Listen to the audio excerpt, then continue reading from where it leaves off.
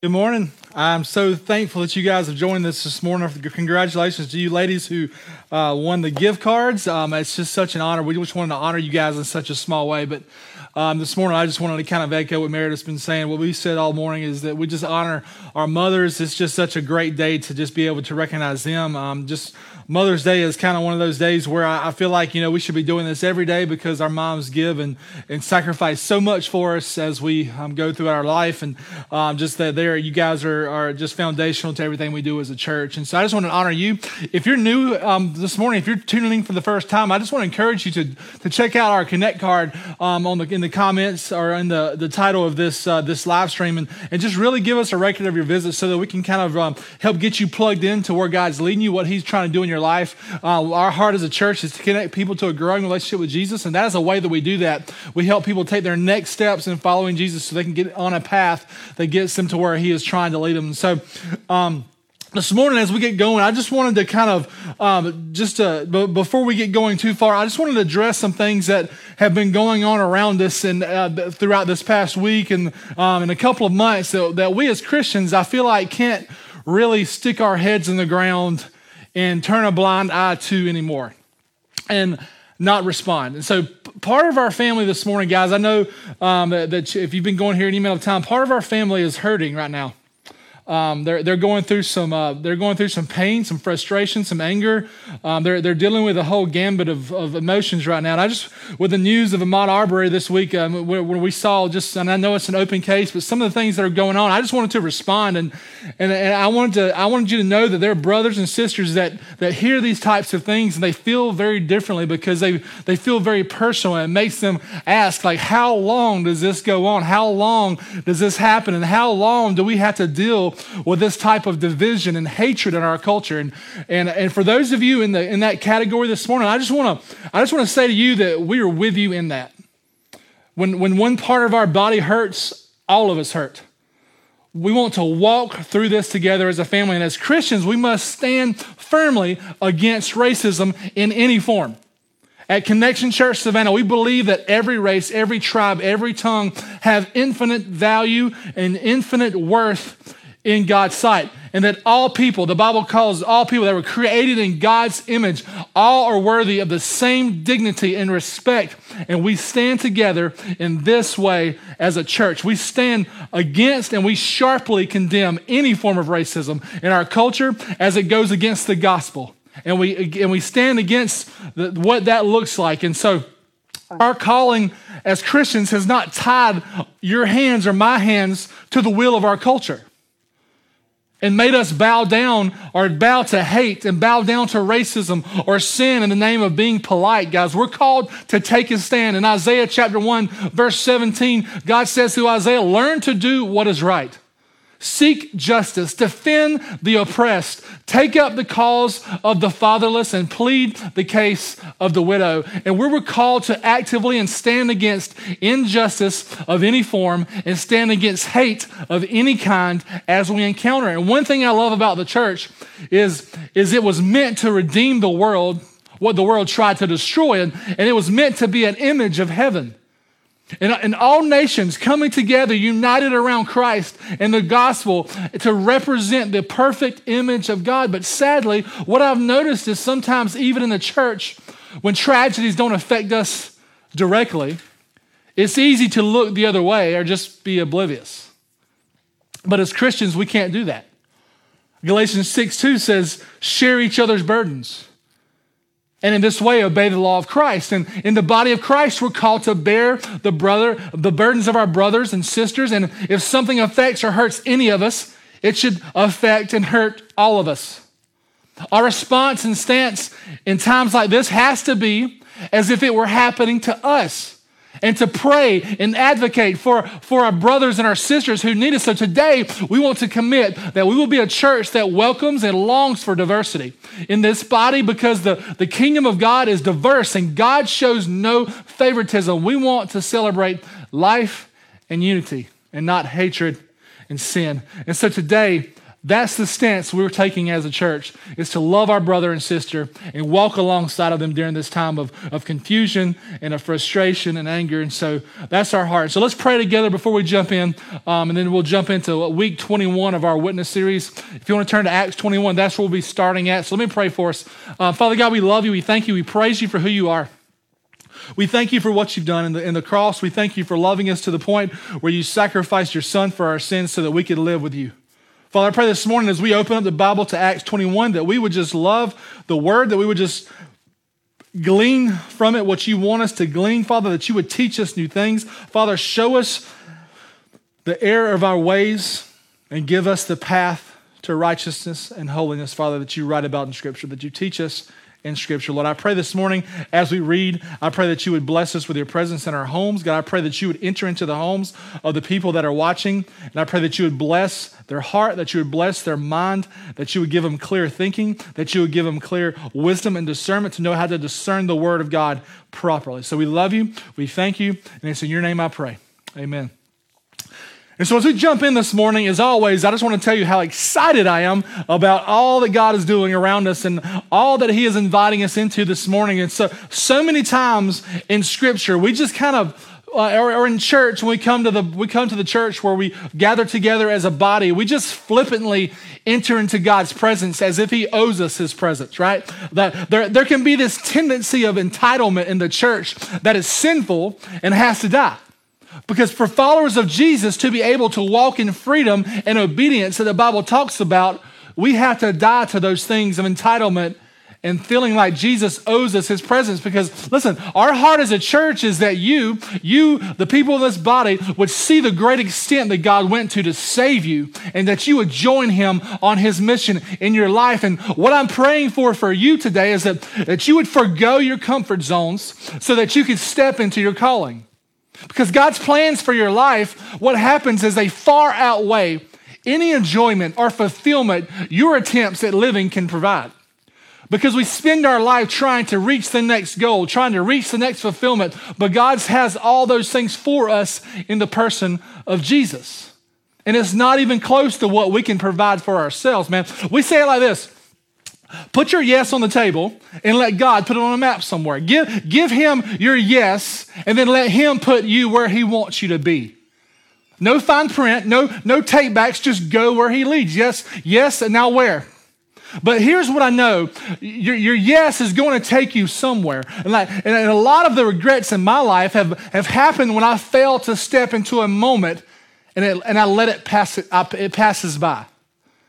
So moments I wish I would have stepped out into something, but didn't because of fear or discomfort or danger. And I'm sure as I'm saying that, you're thinking about moments in your life where you wish you would have stepped, but you didn't, and you let the moment pass by. And here's what I've learned. We miss so many of the best moments because they're wrapped in tough packages, right? There's things in our life that we miss and we forgo because it's going to be hard to get there. Right? There's so many types of things that you can think of and put it in that perspective or that spectrum. But more times than not, let me tell you this from experience, the steps that Jesus calls us to take are scary and they're hard, but they're worth it. Everything that God calls you to do is not going to be easy, but it's worth it. Because we choose, and this is what happens, we choose between staying safe or choosing to take that step of faith that requires faith. And this is the invitation of the gospel. This is it in the nutshell. And that's what we're going to talk about today as we jump into week 21 of our witness series. And this is the diving board that I want us to jump off of, that Jesus has opened a door through the gospel for each of us to enter into his story. And I don't want anyone watching this morning or watching later, watching this news or this live feed later, I don't want anyone to miss it. Because in Acts 21, it took me a minute to figure out what God was trying to speak through Acts 21 this week. But when it hit me, it was like a ton of bricks. Man, I was like, man, because we see the story of Paul moving towards Jerusalem, headed down this road that's not going to be easy. But he steps into this story because this story is a part of the gospel story, which is the greatest story that's ever been told. And so if you look in Acts 21, we're going to start in verse 4, and then we're going to talk some. We're going to make our way all the way to the end of the chapter, but let's walk through this together. It's in chapter 21, verse 4. It says, "We sought out the disciples and stayed there 7 days. Through the Spirit, they told Paul not to go to Jerusalem. When our time had come to an end, we left to continue our journey, while all of them, with their wives and children, accompanying us out of the city. After kneeling down on the beach to pray, we said farewell to one another and boarded the ship, and then they returned home." And so you see, Paul and Luke sail to a few different cities, and they arrive in Caesarea, where they, in a little bit further down, they're going to meet Philip the evangelist. And this is 20 years after Acts 6 and Acts 8, where we see Philip, which is one of the seven, which is also the one who preaches to the Ethiopian eunuch, who becomes known as Philip the evangelist. Philip used to be he used to wait on the widows and distribute food, but now he's known as the evangelist. And so, how would you like to be known as Michael the evangelist, or your name in the evangelist, or the prophet, or the apostle, or the teacher, or the pastor? That's what you're known for. Like, how would that be? That's an amazing that's an amazing description of who Philip was. Philip the evangelist. Let's keep reading in verse 10. "After we had been there for several days, a prophet named Agabus came from Judea. He came to us, took Paul's belt, and tied his own feet and his hands, and said, 'This is what the Holy Spirit says. In this way, the Jews in Jerusalem will bind the man who owns this belt and deliver him over to the Gentiles.' When he heard this, both we and the local people pleaded with him not to go up to Jerusalem." This is my favorite verse of this chapter. "Then Paul replied, 'What are you doing? Weeping and breaking my heart.'" Some other translations say, "What are you doing to me, weeping and breaking my heart?" He says, "For I am ready not only to be bound, but also to die in Jerusalem for the name of the Lord Jesus." Man, I want to say that. "Since he would not be persuaded, we said no more except the Lord's will be done." Let's jump up to 17, verse 17. "When we reached Jerusalem, the brothers and sisters welcomed us warmly. The following day, Paul went in with us to James." James was the pastor, the leader, the church leader in Jerusalem. "And all the elders were present. After greeting them, he reported," another translation says, he reminded in detail what God had done among the Gentiles through his ministry. "When they heard it, they glorified God," which is the proper response to glorify God. Whenever you see God's hand moving, glorified God and said, "You see, brother, how many thousands of Jews there are who have believed, and they are all zealous for the law." And so what you're going to see in verse 19, it says, Paul reported everything in detail, what the Lord had been doing among the Gentiles. And then James, for a few verses after this, you're going to see James warning Paul very adamantly that there are Jews at the temple who are going to try to kill you because they've heard that you've been bringing Gentiles like Trophimus, that we'll read about in a second, into the temple, and they've heard that you've abandoned the law of God. But Paul goes away. He goes anyway, because he knows that is what God has called him to do. We looked at it last week in Acts 20, where it said his job is to finish the course of what God has sent him on, the ministry that God has sent him on. And sure enough, the Jews, later in this passage, begin to accuse Paul of bringing Trophimus the Ephesian into the temple.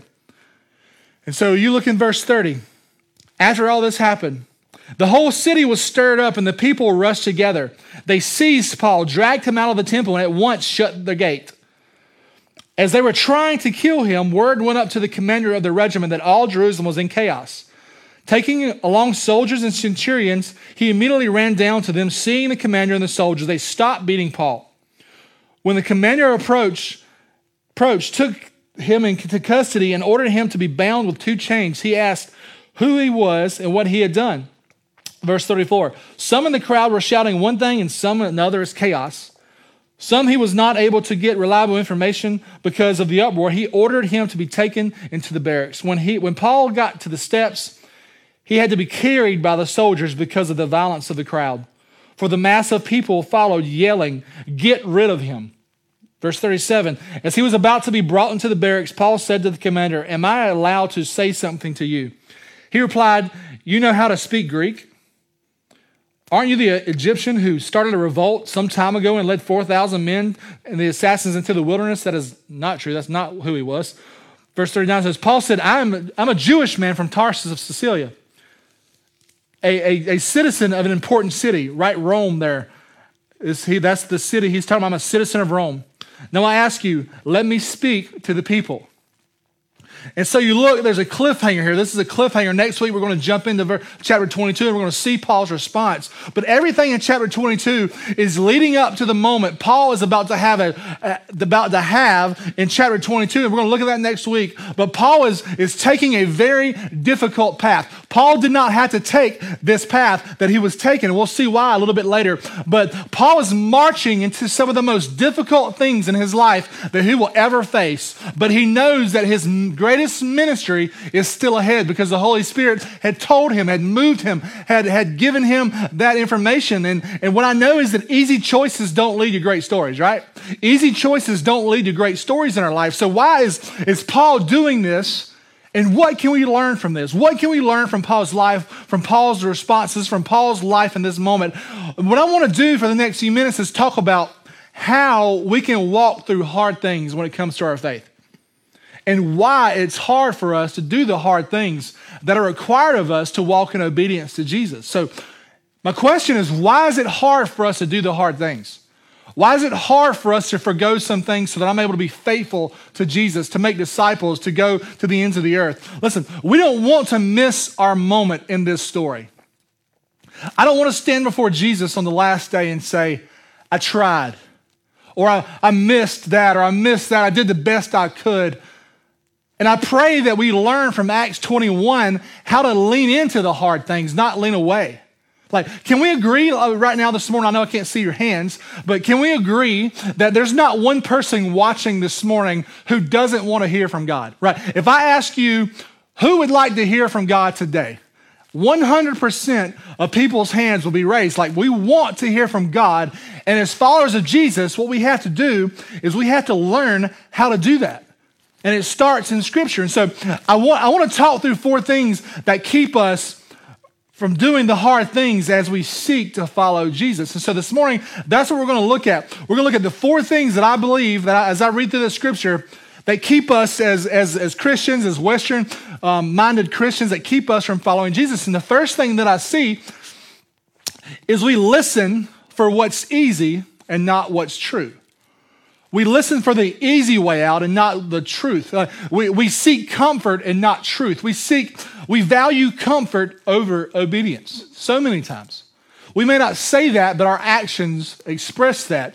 Why do you think it's the hardest thing to do in a church is to get people to serve, to get people to go on mission trips, to get people to make disciples, to get people to do those things, go share your faith. They're hard things to get people to do because they're not easy. They're hard. It requires faith. And we have plenty of voices in our lives telling us what's easy and comfortable, right? Everything coming at you through social media, television, everything in your life is showing you the easy way out, the comfortable way out, the way to do the job easier. There's a saying that I like. It says work smarter, not harder, right? We try to find ourselves a way to do things easier, and we're surrounded by a world that tells us how to do things easier, how to make our lives easier. We create products that will make our lives easier, how to avoid discomfort, how to avoid pain. We have a pill for that. We have a program for that. We have this. We can even get in shape in 30 days now. We have P90X. We have all these things that we've gone through to do the things faster and in a quicker way.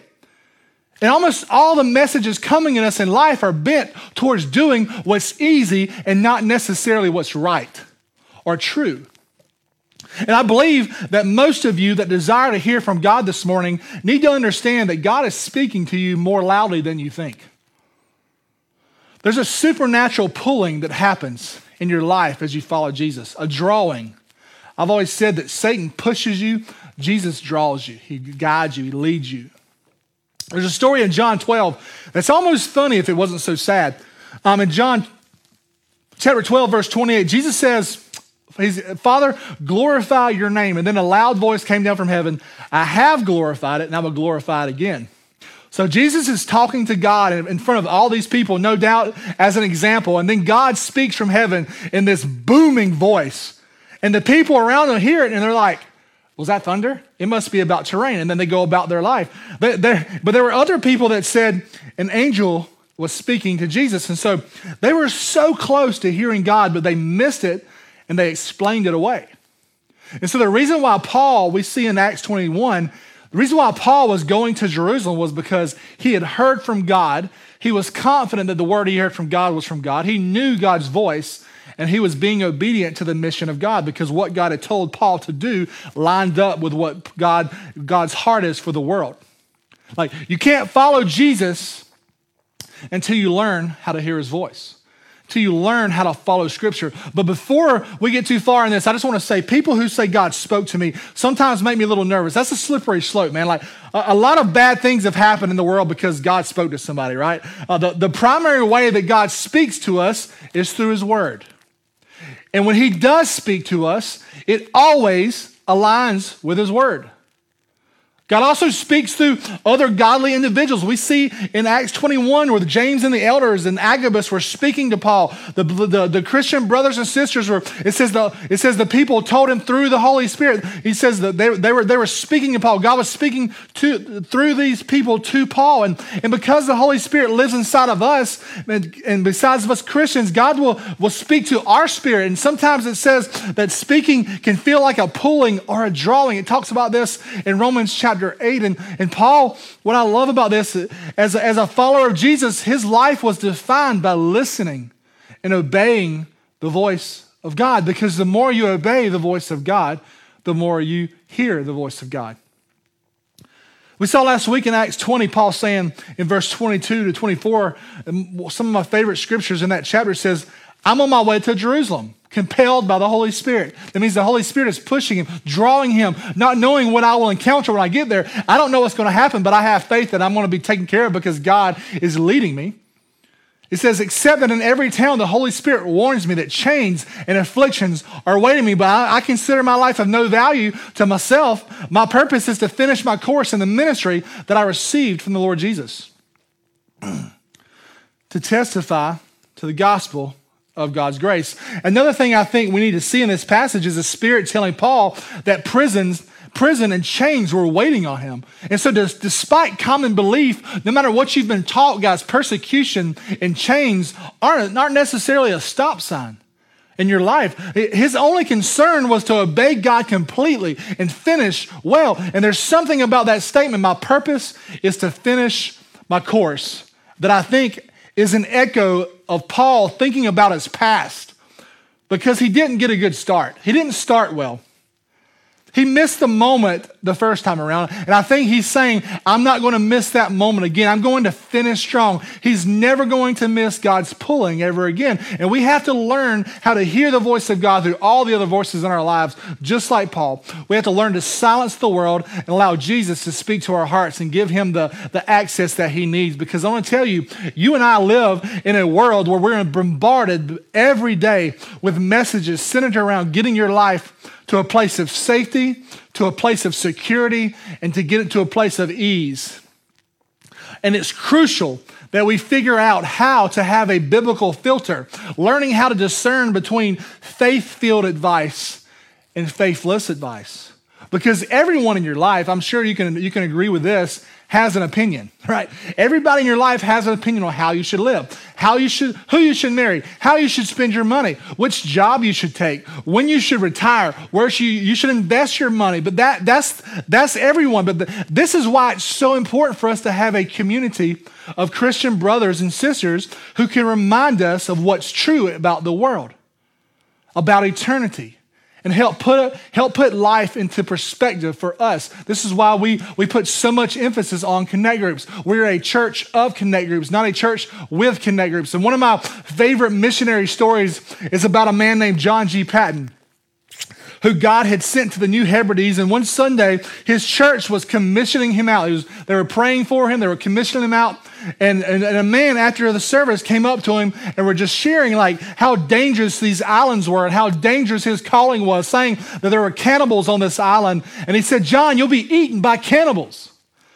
And so this is funny. So the 18th century missionaries were ruthless, bro. They were ruthless. Like some of the best comeback lines and hard. They didn't hold anything back. They didn't pull any punches. And so John Patton looks this guy in the eye, has the best comeback for him in the history of mic drops. He says, Mr. Dixon, you're old. You're advanced in years. pretty soon your body is going to be laid in the ground and your body will be eaten by worms. If I can but serve the Lord Jesus with my life, it makes no difference to me whether I'm eaten by cannibals or by worms. Because in the resurrection, my body is going to rise just as perfect as yours. I'm like, wow. We need friends like that. We need friends who are going to remind us what's true and to help me do the hard things as I follow Jesus, not to help me get out easy or scot-free or move away away from the hard things in life. We need somebody who's going to push us into what God's calling us to do no matter what, and then live with us and do life with us in the hard things. Doing hard things in community makes the hard things not so hard. So any hardship or persecution we face as we follow Jesus is worth it. And that leads me to my second reason why we don't do the hard things is because we forget that God is active in the world. He is active in the world. Believe it or not, this world does not revolve around us. This story of the gospel we are living isn't about us. There's a story going on around us, and it wouldn't be awesome if we could, it would be so awesome if we can see the next page, or if we could see what was coming over the horizon of your yes, saying yes to Jesus, and if we could see the next horizon, it will be so awesome, but we forget that God is still active in the story of the gospel, and I think this is why the leaders in Jerusalem didn't try to stop Paul, because James and the elders just sent him on, said, go on. And I'm sure it's because of verse 19, because you look back at verse 19, it says, after greeting them, he reported in detail what God had done among the Gentiles through his ministry. And so you think about from the start of that, like how that looks and how Paul is sharing in detail and reminding the Jewish leaders in Jerusalem of all God had done in the Gentile believers. And so they affirmed him and sent him on. Well, from the start, Connection Church, Savannah has set out to be a sending church. As we attend church and as we go to groups or volunteer in different ministry partners, our heart is to remember that God is still active in the world and we want to join him in what he's already doing. For example, right now, there are more Muslims that come to Jesus per missionary than any other religious group in the world. Look it up. Talk about a people group that are fertile for the gospel. But guess what the problem is? The church just doesn't send that many missionaries to Muslim countries or other unreached countries. I bet you can guess why. It doesn't feel safe. Listen, Muslim and Hindu nations aren't resistant. Unreached nations aren't necessarily resistant. We just don't send the workers. The church sends 1 in every 100,000 missionaries to unreached countries. When it comes to giving to missions, there's a statistic going around that shows Christians spend more money last year on Halloween costumes for their pets than was spent sending missionaries to unreached nations. Talk about a misconception of the need. Listen, I'm not trying to condemn us. I'm just trying to show that it's not the unreached that are the lost that are resistant. It just shows that it's Christians that are the resistant ones. Resistance to obeying and following Jesus in the hard things. Listen, we assume that people are resistant to Jesus and religious things, but there's another statistic going around that says 90% of people in your neighborhood right now would go to church if you just invited them. So my question is, who's resistant? It's not so much the world being resistant to Jesus as much as it's been the Christians who have been resistant to the world. We need to join Jesus in his story. We've been the ones who have been resistant, and I think I know why. I think I understand why as I look at this next part of this story. Because sometimes the reason we're resistant is because of the very blessings that God has given us that have made our lives very comfortable. Money, homes, different things in our lives that make us comfortable. And that privilege we have is hard for us to give up, to give back to God and say, I'm going where you send me no matter what. We have incredible privileges in this country. It doesn't matter what ethnic group or socioeconomic class that you're in. Just because you live in the United States of America, you have privilege that others in this world do not. But look in the verses and later in these verses, did you notice what Paul does with his privileges? Listen, he's a Roman citizen, but he doesn't use it to his advantage. Like if he would have said Rome, all of his troubles would have gone away. but his opportunity would have also gone away. Remember in Acts 16 when he was in prison all night and the next morning, he's just like, you just going to do this to a Roman citizen? And they freak out. And because they weren't supposed to imprison or enchain or bind Roman citizens. And he could have played that card at any moment, but he doesn't. Look back at this story that we're in today in Acts 21. I mean, at what point do you play the Roman card, bro? At what point do you say, I'm a Roman? Because it says they physically drug him out the temple. And at this point, Michael's going to say, I'm out, I'm a Roman. I'm a Roman, don't drag me anywhere else. Leave me alone. Like we don't have to go any further with this dragging. I'm a Roman. And then it says in verse 31, they were trying to kill him. Listen, have you ever had anyone try to kill you? Listen, that's a little too close to actually killing me, right? I'm out. I'm a Roman. It says they stopped beating Paul, and I'm like, when did they start beating Paul, and where's the Roman card, and why didn't Paul play it? He doesn't play it. He doesn't play the Roman card, and which leads me to my next point. Another reason we don't do the hard things is the third thing. We use our privileges to save ourselves and not others. We use our privileges to save ourselves and not others. Let me give you Michael's unedited version of that. We use our privilege to save ourselves from temporary discomforts in this world instead of saving others from eternal discomfort of hell. Let's just be real. Let's be honest. That's the real version of what we do. We use our privileges and our advantages and everything about this life to relieve ourselves from the temporary discomforts instead of saving others from the eternal discomfort of hell. Philippians 2 talks about Jesus in this moment. Philippians 2, 3-9 says, do nothing out of selfish ambition or conceit. I think a lot of us miss the mark in that first little phrase. Do nothing out of selfish ambition or conceit, but in humility considers others more important than yourselves. Everyone should look not to his own interests, but rather to the interest of others. Verse 5, adopt the same attitude as that of Jesus Christ, whom existing in the form of a God, did not consider equality with God as something to be exploited or grasped. He didn't consider equality with God as something that he could hold on to. He was giving away his privilege. Instead, he emptied himself by assuming the form of a servant, doulos, a slave, taking on the likeness of humanity. And when he had come as a man, he humbled himself by becoming obedient to the point of death, even to death on a cross, a shameful death. Listen, there was and there is no one higher than Jesus. He's supreme. He's sovereign. But he gave it away. Jesus said, I'll give it away. I'll give my rights away. Paul gave himself away. Jesus gave himself away, gave his privilege away, gave his rights away. My question is, Christian, do we? Do we give our rights away, our advantages, our privileges? Do we give those things away for the sake of others to hear about Jesus, for the sake of others to see Jesus in us, in our church? Philippians 2 is how Christians are supposed to think in the world. I'm giving up my privileges, my advantages so that the world can see Jesus in me, in my life. I'm going to lay my rights down. Guys, we have mission partners right now in Thailand that are living in the middle of a country that is on fire. It's in the middle of burning season where the air is literally poison. These guys took their families, their children, some of their young children, and moved their lives to a place where the gospel was not heard.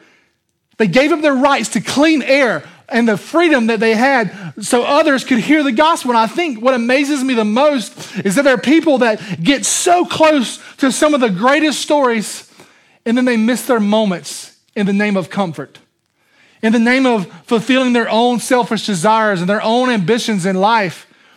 In history, there have been people who get so close and then they turn away in fear and they miss it and they disappear out of the story. Guys, I wish I could show you the next page. I wish God would let us see the fruits of our obedience before we take those hard steps, but that removes faith from the equation. And it says in Hebrews that without faith, it's what? It's impossible to please God. And my passion for this church that we're in is that we would see the big picture, and go the full measure in our faith and take those steps that terrify us, that put us on our knees in prayer. But we do it with joy because we know Jesus is with us and leading us and drawing us and pulling us. And the main reason we miss and don't do the big things God wants to do in and through us is we resist his hand as he tries to mold us into what he's making us. I think about my children. If I'm trying to get them to do something they don't want to do, they resist my hand. They push me away. They're pulling away from me because I'm not leading them to do the things that they want to do. And I think it's the same way whenever it comes to me following Jesus. We are comfortable with our comfort, right, Americans? We're comfortable with our comfort. We're comfortable with our comfort zone. Don't take us out of our comfort zone because that would just mess us up. But to walk in our calling, guys, we have to walk out of our comfort zones. That is what Jesus is calling us out of. And there rarely are physical comforts in your calling. I'm just going to tell you that. In your calling, there's rarely going to be physical comforts that Jesus does not provide. And that's my last point, is we resist change and we miss our part in the story. If Paul would have resisted what God was trying to do in him, he would have missed his part in the story. We're the ones that miss out when we miss our part in the story, not God. For almost 8 months now, we've been reading this story in Acts. I want to show you something really cool. We're going through the stories, the adventures of Paul, Barnabas, Peter, all the disciples, the apostles. We've been looking at the church in Antioch. We've been looking at the different churches in Ephesus and different places. And Luke has been telling us all that they have been doing. And then all of a sudden in chapter 21, something changes. After all this time telling the story of they, all of a sudden you see a pronoun change. In chapter 21, it says, and then we sailed to Jerusalem with Paul. Luke steps into the story. Luke steps into this dialogue, into this greatest story that was ever told. And I don't know if he missed his moment 10 years ago back in Antioch, but he's not going to miss this moment. He's not going to miss it this time. In fact, this is so life-changing for Luke that in one of Paul's last letters, he wrote in verse 4, chapter 4 of 2 Timothy, verse 11, it says, Luke alone is still with me.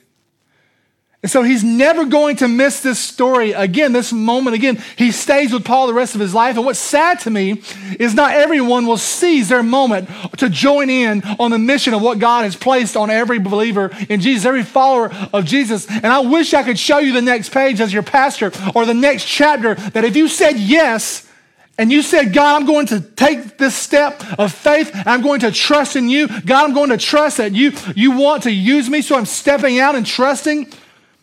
I wish I could show you that, but I can't. That is where faith comes in this morning. And so where do you fit into this story?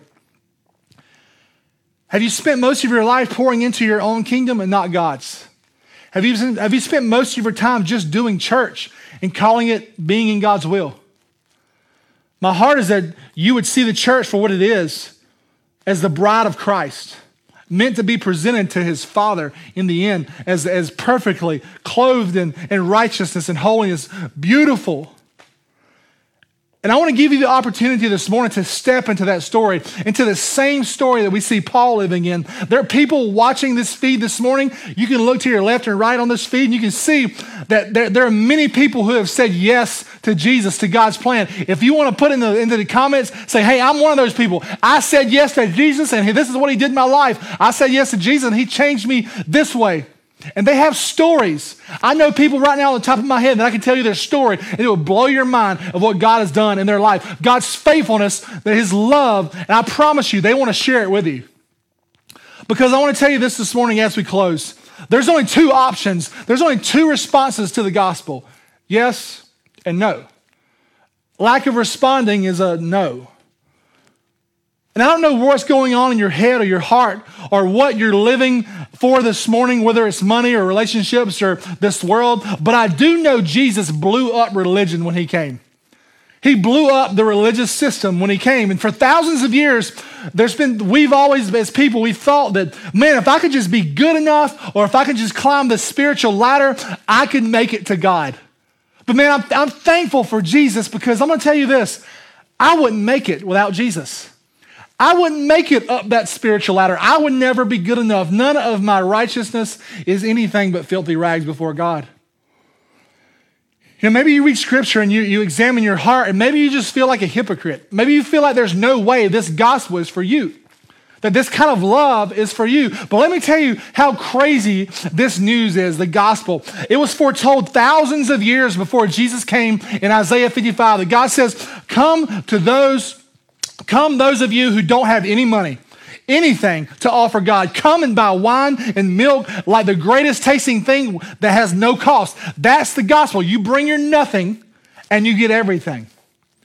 But most importantly, you get to know and have a relationship with God through Jesus. He comes in, he forgives your sins as far as the east is from the west. He makes you new.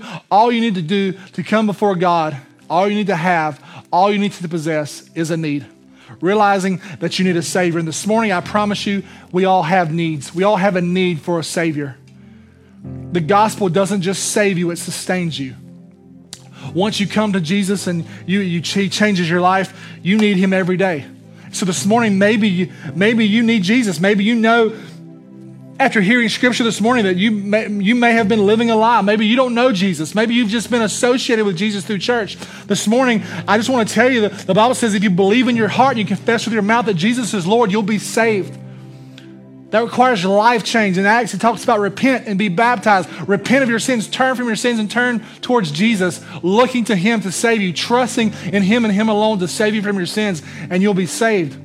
If this morning you know that you've had Jesus at arm's length, if you know that you've been resisting him and you know that he's calling you to himself this morning, I want you to do something right now and just bow your head and pray and say, Jesus, I know I'm a sinner.